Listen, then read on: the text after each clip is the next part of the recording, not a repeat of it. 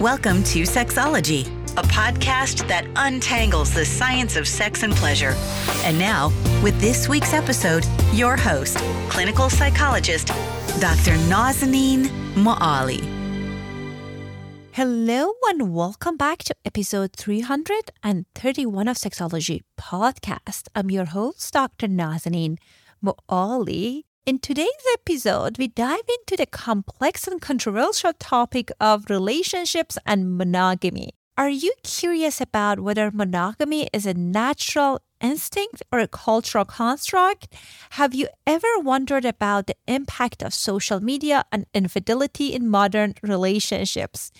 Join us as we explore the concept of micro-cheating and learn how couples can proactively address sexual temptation and establish trust and boundaries in their relationships. Today's guest is one of my dear friend, Dr. Greg Matos.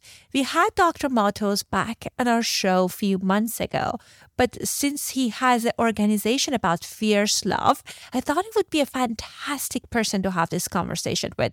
Dr. Greg Matos is a board-certified couple and family psychologist who served over a decade in the U.S. Marine Corps and Navy, becoming a lieutenant commander. Greg was awarded the Bronze Star with Combat Valor and Department of State's Award for Heroism.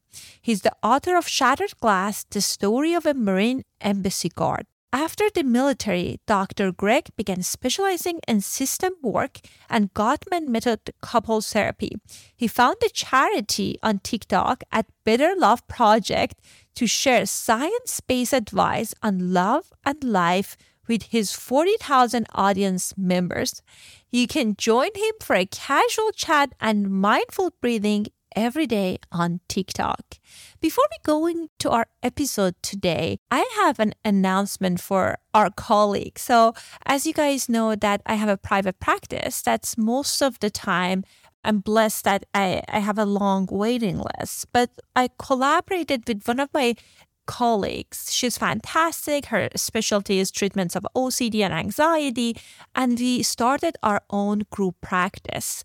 And we are hiring licensed clinicians in California to join our practice. We're certainly interested in people of color, people with diverse backgrounds who are interested in working with eating disorders, OCD, and anxiety.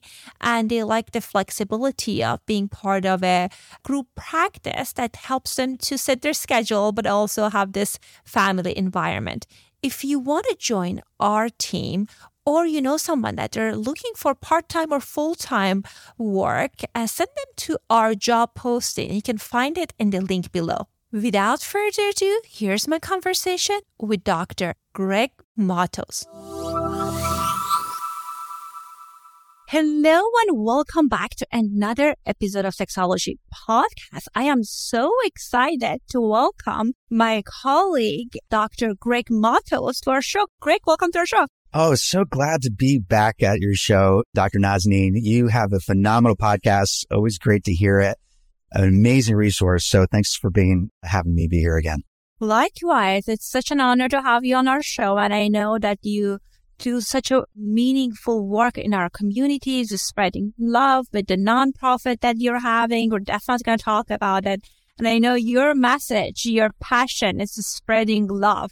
That's why I thought it would be wonderful to have you on our show for this conversation. For our listeners, this is a kind of extension of a conversation we had over a meal. And I respect Dr. Greg a lot. And I thought it would be interesting because you have different perspective on these things. So it would be a wonderful conversation, hopefully, for you guys to be part of. Dr. Greg, I want to first of all talk about Better Love. Is that your nonprofit? A Better Love Project, yes. A Better Love Project. How did you get interested to make this your passion? I know you have such an interesting backstory. Yeah, absolutely. I mean, I've done a lot in my life so far. I was a combat Marine and a lieutenant commander in the Navy, and I've done a bunch of things. But at the end of the day, the most important thing to me and in my existence is a fierce, healthy love.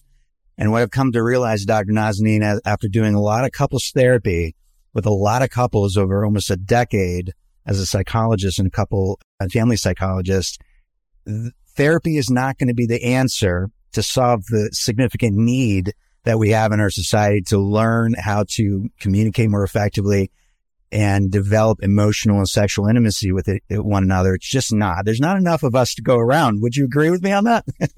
Absolutely. And I think you brought up such a great point when you were talking about not having information about like loving other people, like not having enough love around us. That's why I thought it would be a wonderful conversation to have as part of this series that we're doing on psychology of relationships, because many people have this idea of like what love's supposed to look like from fairy tales or porn. But in reality, kind of loving someone, being in a relationship requires work. It's a work, and it's worthwhile work, but it requires work.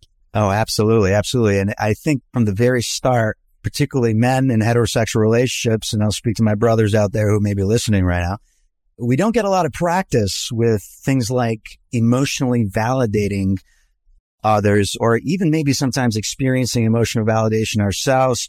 So it's understandable that there's a gap, in other words, in skills, relationship skills out there. And so a Better Love Project's mission is to ensure that as many families, as many couples, as many individuals as we can reach actually have those skills to be able to make those beautiful connections and maybe redefine the way in which we understand and believe love is possible in the world today. I love that. For our listeners, that Dr. Greg wrote this wonderful Psychology Today piece on men and finding love.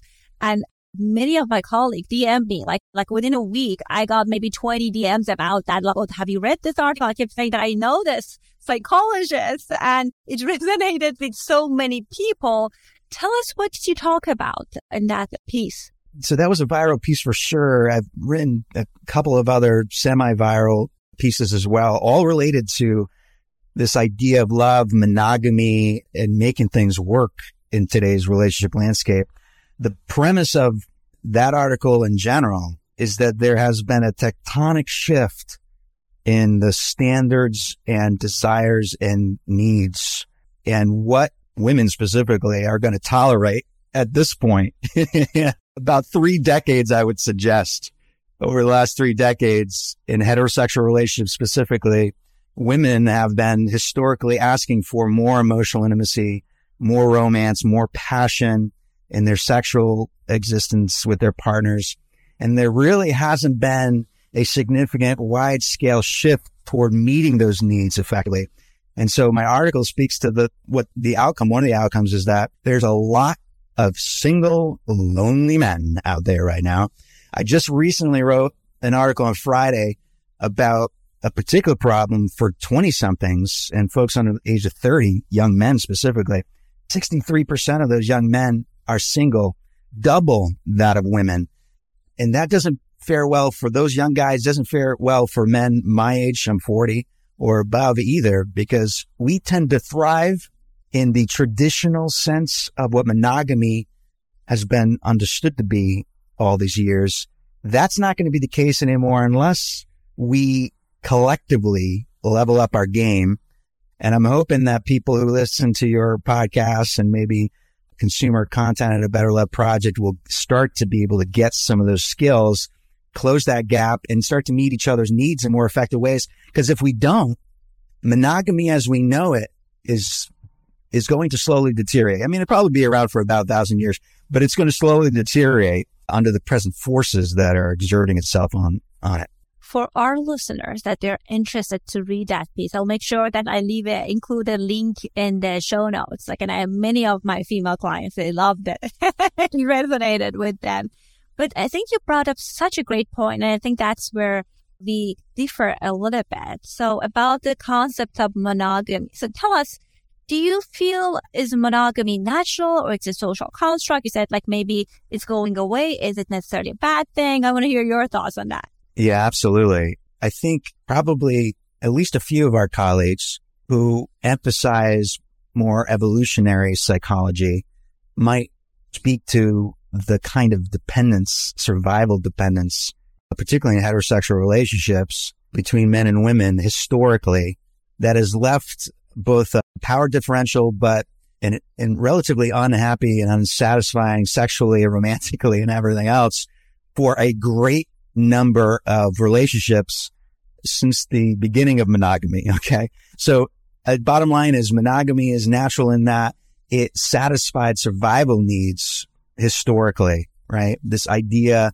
of being able to initiate and sustain a stable relationship with whatever benefits that came with that, financial, specifically food, water, shelter, all those things. But Dr. Nazanin, in 2023, my position on this is that monogamy is very much a social construct. And I know this because in the work that I do with my couples each and every day, each couple that I meet is constructing the meaning of what their relationship is and what they want from each other and what is going to be what they're willing to accept when it comes to sexual intimacy, romantic intimacy, emotional intimacy, and what they're not willing to accept. And so things are drastically changing right now. But the fine point here is mostly a social construct. And you and I, even with this conversation today on this podcast, are shaping that construct.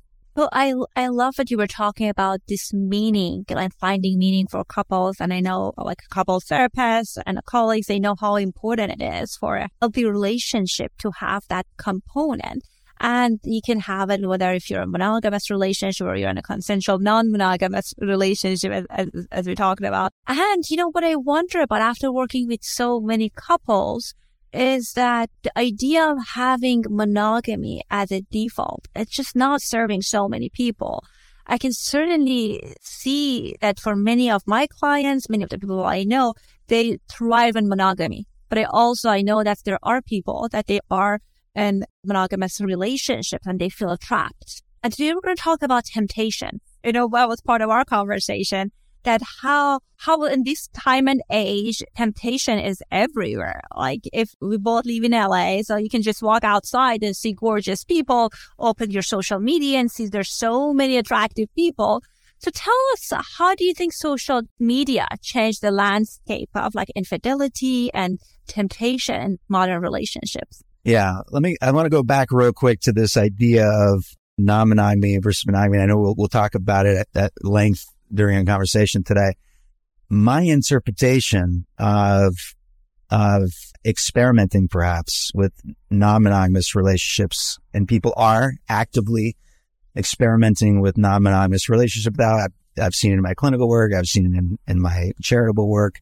And by the way, I don't poo-poo non-monogamy. I support everyone defining the kind of healthy love that they want to pursue in their life. And they're free to do that in any way, shape, or form they want to, as long as it's legal and it doesn't hurt anybody. My love project, though, I think I can be pretty clear now and say that it is a champion of monogamy. And so is it the case that what's happening right now, I don't know, and maybe you could share your thoughts on this, but is it the case that the rise in experimentation with non-monogamy from previously monogamous couples or individuals is coming from a general dissatisfaction, as you suggest? And if that's the case, then my preference would be, let's focus on the monogamous relationship in the first place, because at the core of problem with infidelity, as you mentioned, right, is a lack of trust and commitment. And trust and commitment, per Drs. John and Julie Gottman, with the Gottman method, the couples therapy that I use, and in the research in general, are the fundamentals to any close, intimate, emotionally connected, romantic relationship. I would suggest that we haven't even figured that out with monogamous relation with one person. Like, we haven't figured out how to sustain trust and commitment and have clear boundaries and do it well with one person. So yes, we can experiment with non-monogamy if we're not getting things met in our monogamous relationship. Yes, that is an option for people. They can choose that together consensually, et cetera. But I would champion the idea that we first look to building these skills in a monogamous relationship. And now more than ever, because as you mentioned, Dr. Nazanin, and yeah, I just moved to Los Angeles, so it's a little bit shocking to me how many gorgeous people are around here. But the idea of our potential options is the thing that really I want to point out.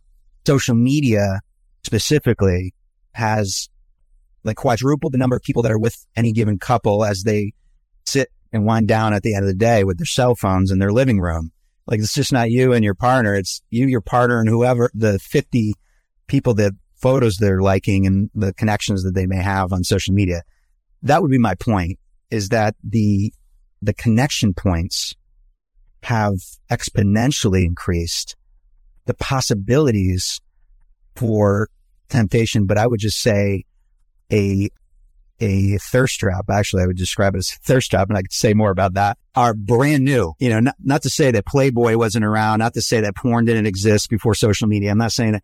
I'm talking about just general connection points with folks, right, are pretty exponential, including very attractive folks who we may not even have any other kind of connection with other than that we're following them on Instagram or TikTok. That's my main thesis there. What are your thoughts about that, Nazanin? Well, I've loved everything that you said. I was trying to keep a mental note of the things that I wanted to share because I agree with you and many of the points that you mentioned. And I'm sure that was the case for you as well. But for many of our clients, we see that they want to open up the relationship for a wrong reason. Like, of course, as a clinician, it's not our job to say if it's what is the right reason or what's the wrong reason. But you're right that when people are kind of like opening up the relationship because of so many deficits in the relationship, or perhaps maybe you're not at all interested in your partner, you're trying to kind of like engineer interest some other ways. If you're not clear about those things, I think that can be a recipe for a disaster if you're opening up the relationship. I've seen many people in my practice that they opened up the relationship and that transformed their relationship for the best. Like they found a spark back. But for many people I've seen that they opened up without being intentional about it, kind of thinking about that if I open up the relationship now, that's not going to be an issue anymore. But if I don't know how to ride a bike, I wouldn't know how to ride a bike in LA. I wouldn't know how to ride a bike in Barcelona. It's the same problem. So I think the skill that you're teaching is very, very valuable.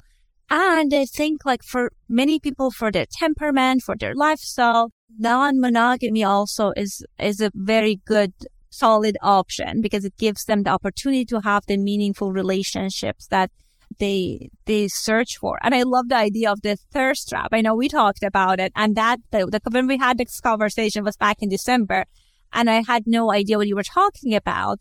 And somehow IG algorithm figured out my interests. So I have a Farsi page, I have an English podcast page, and I have a personal page. I was barely on my personal page before Iranian Revolution. So now I spend more time on my Farsi page. And now so they figure out who I am. And like I get reels after reels. I'm not following any of these people. This gorgeous men from all around the world walk. I was like, what is happening here? Like, it's just like crazy. And you're right. It gives you this illusion of these are the options out there. So, and that, how does that play? I can imagine like play negatively for so many relationships or create some illusion of options out there. So I want to hear more of your thoughts on that. Yeah, absolutely. I mean, I think it's actually a huge problem. We don't have data on it. We've been looking at, if you look at the research that our colleagues are doing into social media right now, it tends to be focused on teens and young adults and kids, which we need to do. We need to continue to understand the impact of social media usage on those folks. But I think it's desperately needed for us to start to look at these thirst traps, all right? And TikTok specifically, I would assert here, if we still have TikTok in the United States by next week, who knows? But, but TikTok specifically is quite problematic and different than Instagram. So just for your listeners who may not be aware of this, the algorithms, which decide which content to push to any one of us who uses these applications is designed as an interest-based algorithm on TikTok versus a social-based algorithm on Instagram. Although Instagram, as you noted, based on your recent reels, is moving toward more of how much dopamine, this is the question, this is what they're trying to figure out.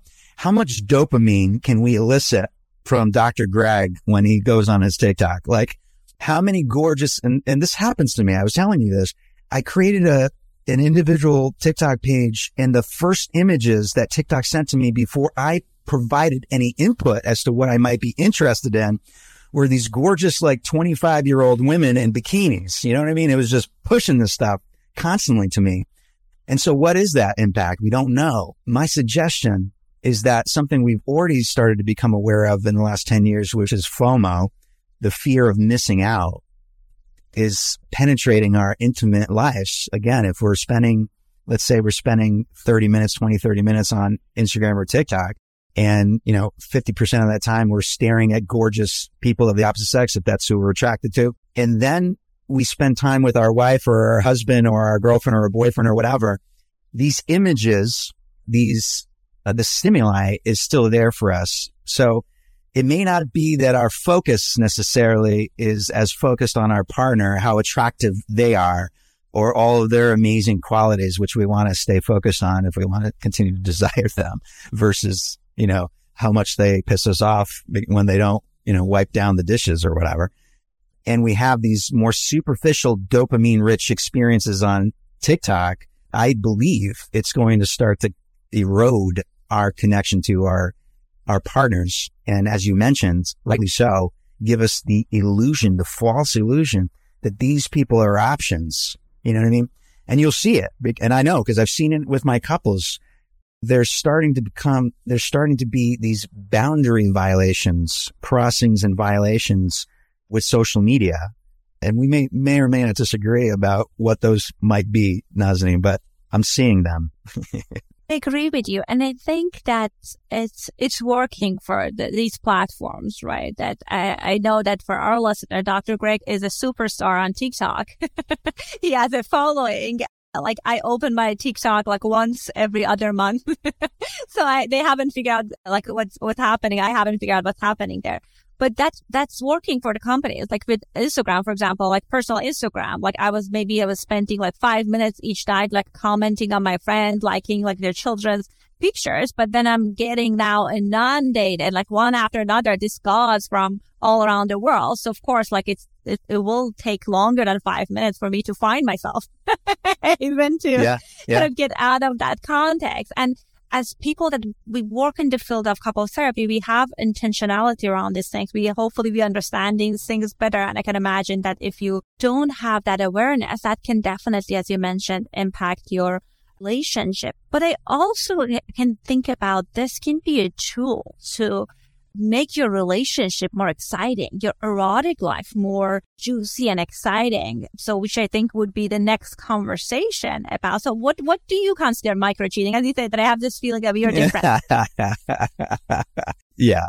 You know what? In a lot of ways, I'm pretty progressive and open-minded. And obviously as a psychologist, I was trained as a generalist, and I could work with lots of different people in terms of their relationship choices, but I'm quite maybe traditional when it comes to boundaries, and even as it's applied to social media. So micro cheating, let's talk about micro cheating. Before social media came into the picture, micro cheating might be these minor or more subtle, more gray area infractions or boundary crossings with someone other than our romantic partner. And so a very clear example of this is like, let's say, and many of us do, work alongside attractive people or people that we find attractive, right? Definitely in LA. And so what does that mean? Well, maybe an example of this is where we have a colleague of ours who's attractive. We can plainly see they're attractive to us. Okay. But we have a collegial relationship. A micro cheating example is we start maybe texting that person. This is before social media, slightly flirtatious messages. We may be spending time after work or during work exclusively with that person, or spending a lot of time with that person, getting closer. And there's an actual sort of emotional intimacy developing there that we, in years past, did not recognize as a facet of relationship that we're now, I would suggest, I think we've already arrived. On that point, the idea that infidelity is not only a physical behavior, like penetrative intercourse with someone who's not, you're not in your relationship, but it can also be emotional, some kind of emotional intimacy. Would we agree that that's kind of, that we've arrived in general for most of the people that you encounter, that they see it that way, or not really? What would you say? But I see a spectrum of different things around that. So I invite people, like I would imagine similar to you, to have this kind of relationship agreement. What is like that black and white cheating? And sometimes it's not that as black and white that people think. Like, is like you holding to someone's like holding them. Is that cheating or not? Because sometimes people think they have this similar idea about what cheating is, but they don't. So I definitely invite people to talk about it. with the kind of like emotional cheating, I've seen different kind of variation of how it plays out for people. For some people, for some couples, like even the kind of like their partner having emotional connection with someone else is actually a huger betrayal than them having any kind of intercourse or wild experiences. For them, that's the core of what makes that relationship special. And for some people, it's just like as long as you're not having sex, you get to do whatever you want. And I've seen a lot of in between. But what creates a challenge for me around micro cheating is that sometimes people use it as a way to control their partner. And it could, like, I don't say that they don't necessarily have bad intention, right? Like we are pretty much continuing how, like for most people, like how their family of origin were, right? That then like now you're coming into this relationship. And if the structure of family of origin was different, then now you think that if your partner looking at someone else or having interaction with them, or sometimes I've seen people talking about like, texting, being friendly with a colleague, that just kind of completely platonic, that they see that as a cheating. And what I know about eroticism, and I want to hear your thoughts on that, the more that you limit your lover, they feel kind of trapped. That's a recipe for killing desire. So what's your thought on that? Yeah. Okay. So just in general, let me just say, I agree with definitely the last point you made, and a fierce, healthy love, the love that I champion, monogamous or otherwise, but is a free and freeing love.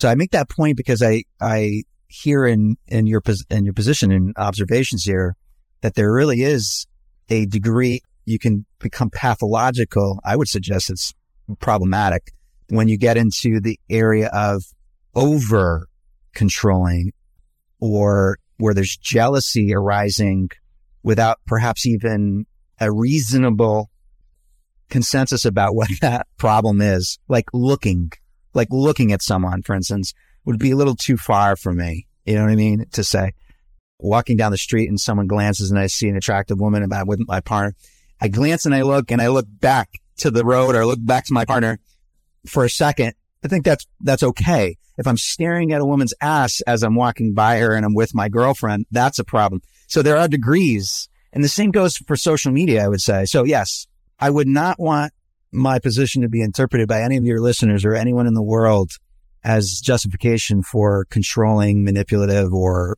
any of that kind of stuff, for sure. And I would also suggest that I think the quality of our relational experiences has shifted in general. Our expectations in our relationship for emotional intimacy and closeness and connection, and our radar for when that's there or not there, has become more attuned. And so we're picking up more where there's a lack, and also when there's an overt, maybe boundary crossing. So let me give a very specific example of this.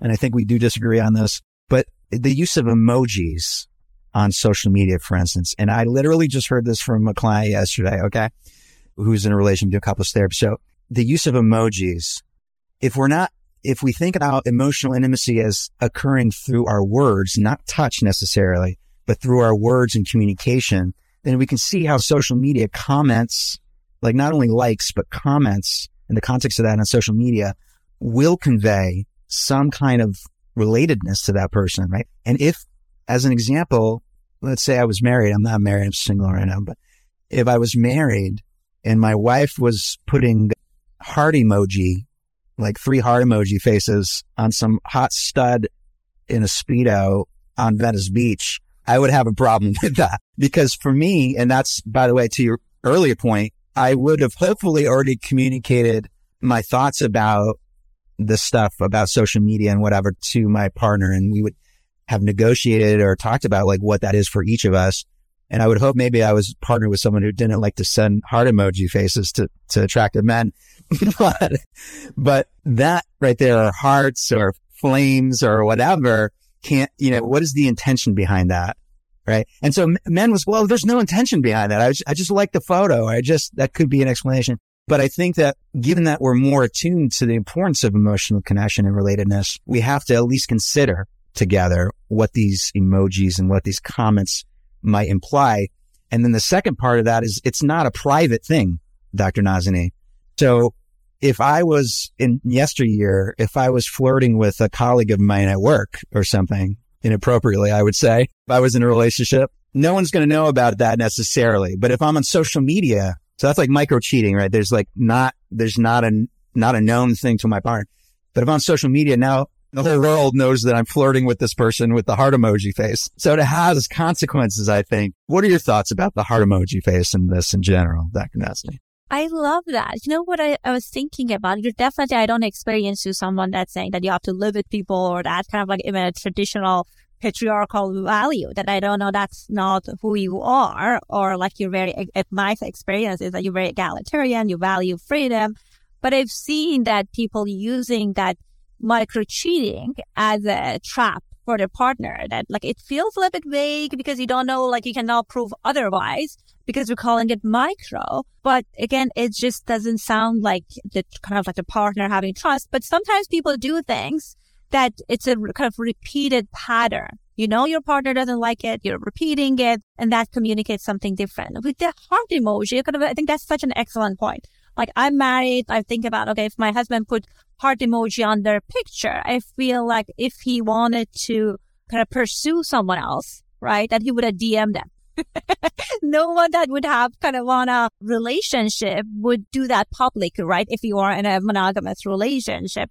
So to me, it feels like, okay, maybe if that's something that bothers me, which is like it happens to be not, it would be something I would talk to him, and then he would kind of be mindful next time. The next time, if he does it, it shows that I would feel that he's disrespecting me. I don't think necessarily he's pursuing that person, but that would feel like disrespect. But I love to hear I love how different we are in this. Yeah, absolutely. I think when it comes down to it, I think it's, to your point, it's like has it happened yet in your relationship? If you're listening to this right now and you're on social and your partner's on social, has it happened that there's been a boundary crossing, something felt a little maybe uncomfortable, and that conversation happened? For sure. I think that's let's adopt that. I adopt that as a measure of problematic nature of this kind of stuff. It hasn't been brought up, and has something changed as a result of that? Has a boundary been honored, in other words? So yeah, I like that. Well, let's talk about how to manage temptation, right? That I think in reality, not all of the likes, not all of the hearts, DMs are innocent. Like we see someone that we're interested in, we're thinking about, let's pursue them. What's the harm of like sending them a text or kind of like becoming friend with them? Some people think it could be a slippery slope. So tell us, how can we manage temptation? Yeah, I'm pretty sure temptation has been around since the beginning of humanity. And so given that's the case, that there's all sorts of ways in which we can act poorly as partners. I think from the very beginning, and this comes down to some Gottman method stuff, as always, I think it comes down to creating shared meaning. And I've said this maybe in other ways so far today's podcast, creating shared meaning from the beginning about, maybe 6 months, within the first 12 months of a relationship, romantic relationship, really communicating with your partner openly and clearly, particularly if you're a middle-aged person like me, and you should, I would hope you understand all your core values, core beliefs, what your ethics and morals are, where those things come from, how they're similar or maybe different from when you grew up when it comes to like good behavior. So in my view, and in terms of monogamy specifically, I'm not talking about non-monogamous folks, non-monogamous folks are designing the kind of relational experience they want, co-constructing that, we hope, right, with their partners. But I'm talking about monogamous people right now. I think it's like a ones and zeros to me. All right. Ones and zeros, black and white. You're either doing a behavior, you're not doing behavior when it comes to fidelity. And there's often this, in terms of temptation, like how are you responding to your attraction to other human beings? The two things specifically on this that I want to point out is, one, let's speak to men for a second. Am I, as a man, sexually objectifying, let's say I'm attracted to women, which I am, by the way, but sexually objectifying a coworker, for instance, right? And the lens in which I'm viewing them is through their physical attractiveness versus the other qualities which we would hope that you would be attuned to, connected to, if in fact you have a platonic collegial relationship with that person. Am I objectifying? Am I leaning into this like over-scripted, over-utilized way of relating to women? Number one. So maybe that's going on. And if it is, stop doing that.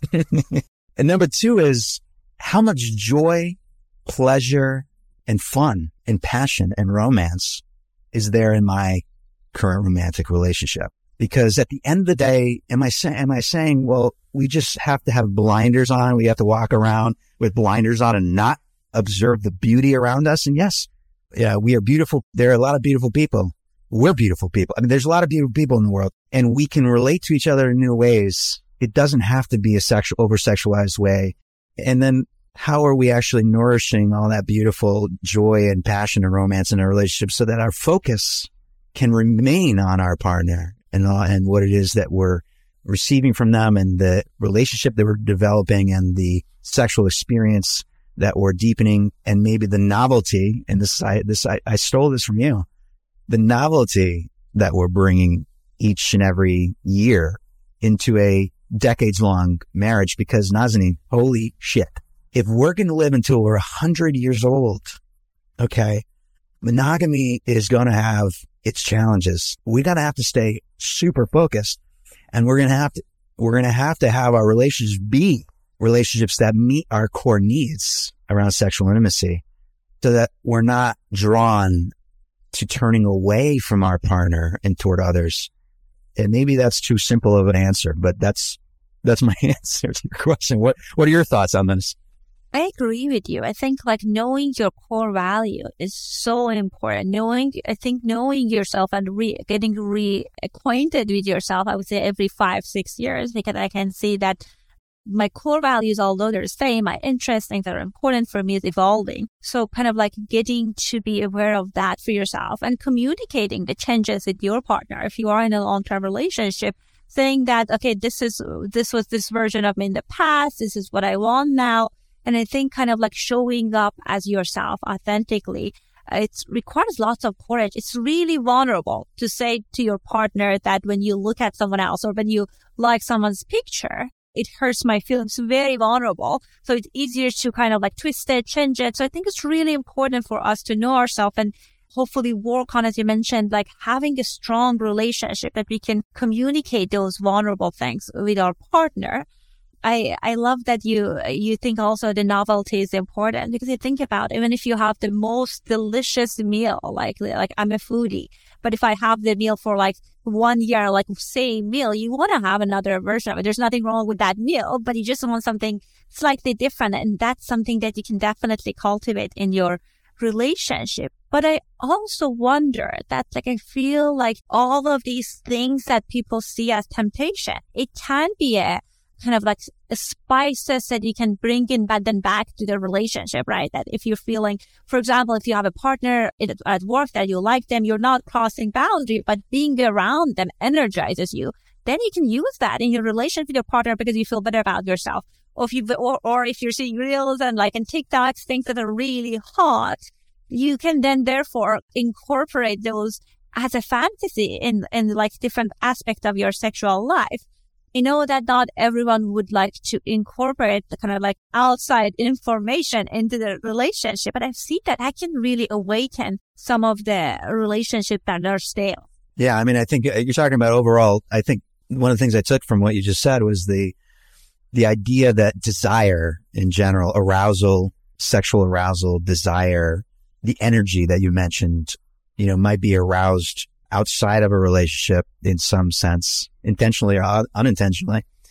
But that actually can set us up if we, with that, then turn toward in a monogamous relationship, with that then turn toward our partner and use that energy to enjoy each other, to use different ingredients in that same recipe that we've been eating for 10 years or whatever. And it remains to be seen, Dr. Nazanin, if anything I'm saying about monogamy is going to hold true 30 years from now. I really, we are in the midst of it right now. I mean, really, how long can we be satisfied with the same meal? I mean, that's the question. I don't know the answer to that, but I think it's a challenge for sure. I love that. I love that you brought that up. And again, it has like all of the options, like monogamy, not monogamy. It has its own pros and cons. I got so excited when you're talking about you. I mean, you have like different way of seeing things at times, and I love chatting with you. So go ahead. Yeah. Cheers. I mean, I think I want to mention one thing about outside stuff, and it has to do with porn. We mentioned porn. We talked about porn before. I think you probably talk about porn often. It's a sexology podcast. There are 3 different external ways that, we might be, it could be a temptation. We could be viewing it that way, or it could be viewing the way that you're describing as it's sort of an arousing thing that we can then turn toward our partner for. But I think there's 3 qualitative differences between these things. Porn being one of them. OnlyFans. I'm going to talk about OnlyFans today on your podcast being the second thing. And the third being TikTok or Instagram. The difference between these things in terms of, the arousal and the threat or the risk of infidelity, boundary crossing, whatever. Porn, we know some people like it, some people don't. Some couples watch it together, some couples don't. I would suggest I don't know if I'm right on this, you can tell me, but I would suggest that, well, actually, no. Something like 80% of men are, consume porn on some regular basis, and that's much higher than women in general. So I think mostly men are watching porn. These are actors, in other words, in traditional porn. These are actors playing a part. And so that's one level of distance from these people. Then there's this OnlyFans thing. I don't know if has this come up for you in any of your clinical work? I know it has for me. OnlyFans. We have actually guessed that she's a very well-known OnlyFans star. So I want to hear what you have to say. Oh, damn. I'll have to catch that. Interesting. I'll have to catch that episode. I'll go listen to it after this. Well, for those of you who don't know, I mean, if you didn't catch that episode, you should listen to it with me. It's coming today. up in 2 weeks. Oh, so 2 weeks. It's coming up in 2 weeks. It hasn't released, yeah. Okay. So in 2 weeks, we'll listen to it together. But yeah, OnlyFans, there's a combination of things going on. There is the sharing of, potentially of, and likely, of sexually explicit photography and other content for money, which is similar to porn in that regard. But there's this sort of almost social media-ish kind of exchange or possibility of exchanging messages between the fan and the person that is very qualitatively different, I would say, from porn. The threat of boundary crossings increases in that regard. Then you have TikTok and Instagram, which has no explicit sexual or romantic connotation. And yet, as we have already mentioned, has plenty of content that is, if not pornographic, it's very alluring and arousing. Let's put it that way. And in this scenario, in the last scenario, there is direct connection between viewers and the creator, regardless of whether they have 50,000 followers on TikTok or 5. It doesn't matter. That's the last point I want to definitely make today in this podcast is there is a relationship, in my view, forming. We can call it a parasocial relationship, or we can call it just a regular old relationship, but something is happening there, which again opens up the risk for some kind of emotional, if not sexual intimacy down the line. And so I'm excited to actually hear that episode in a couple of weeks to hear more about like that, and how I wonder if that person sees their connection to their fans, how they see them. Yeah. It's very fascinating, all of these platforms and how people can relate to them and make connections and get their needs met. And I agree with you that for some people, like, it's a non-issue possibly that their partner watches porn. But if you have an artist that you're supporting on OnlyFans, that's definitely could be a crossing the line. So I think I invite people to kind of first of all get honest with themselves that, okay, what are some of my partners, and communicate that with your partner.